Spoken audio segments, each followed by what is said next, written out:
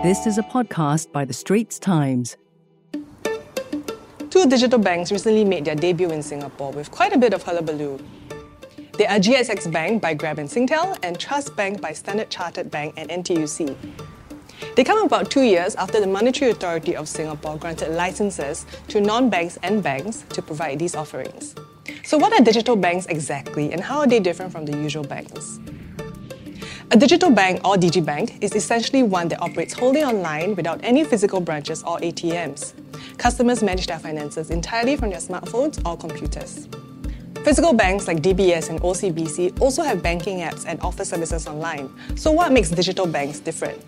Well, digibanks generally operate on the ethos of being for the people with features that are supposedly what customers want, which is no account and card fees and no need for a minimum balance in accounts. And because everything is done online, transfers and processes are supposed to be much faster. What is also different is that GXX Bank offers a savings account with a daily interest rate of 1.58% per annum.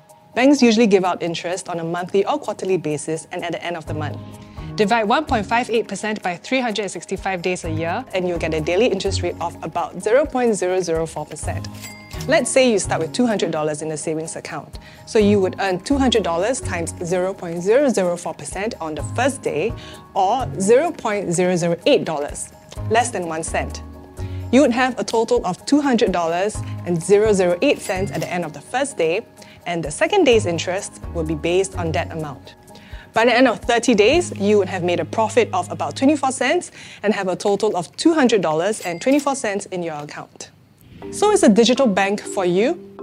If you are looking to earn as much interest as you can from your savings and have at least $500 to set aside, it's a better idea to look at what the Singapore Savings Bonds currently offers.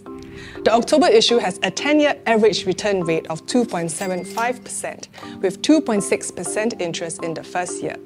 It's more than just about interest rates. Digibanks are for the underserved and underbanked customers, such as entrepreneurs and gig economy workers who survive on a daily cash flow.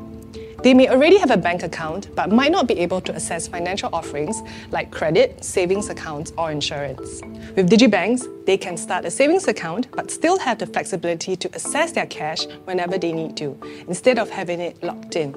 Micro businesses can also have a more steady cash flow with faster transfers, better liquidity, and easier access to credit with lower interest rates. The big picture outcome of having digital banks on the scene is to spur innovation in the financial services sector through competition. To attract and retain new customers, other financial institutions will have to revise their current offerings. If you have a question, send it to us at askST@sph.com.sg.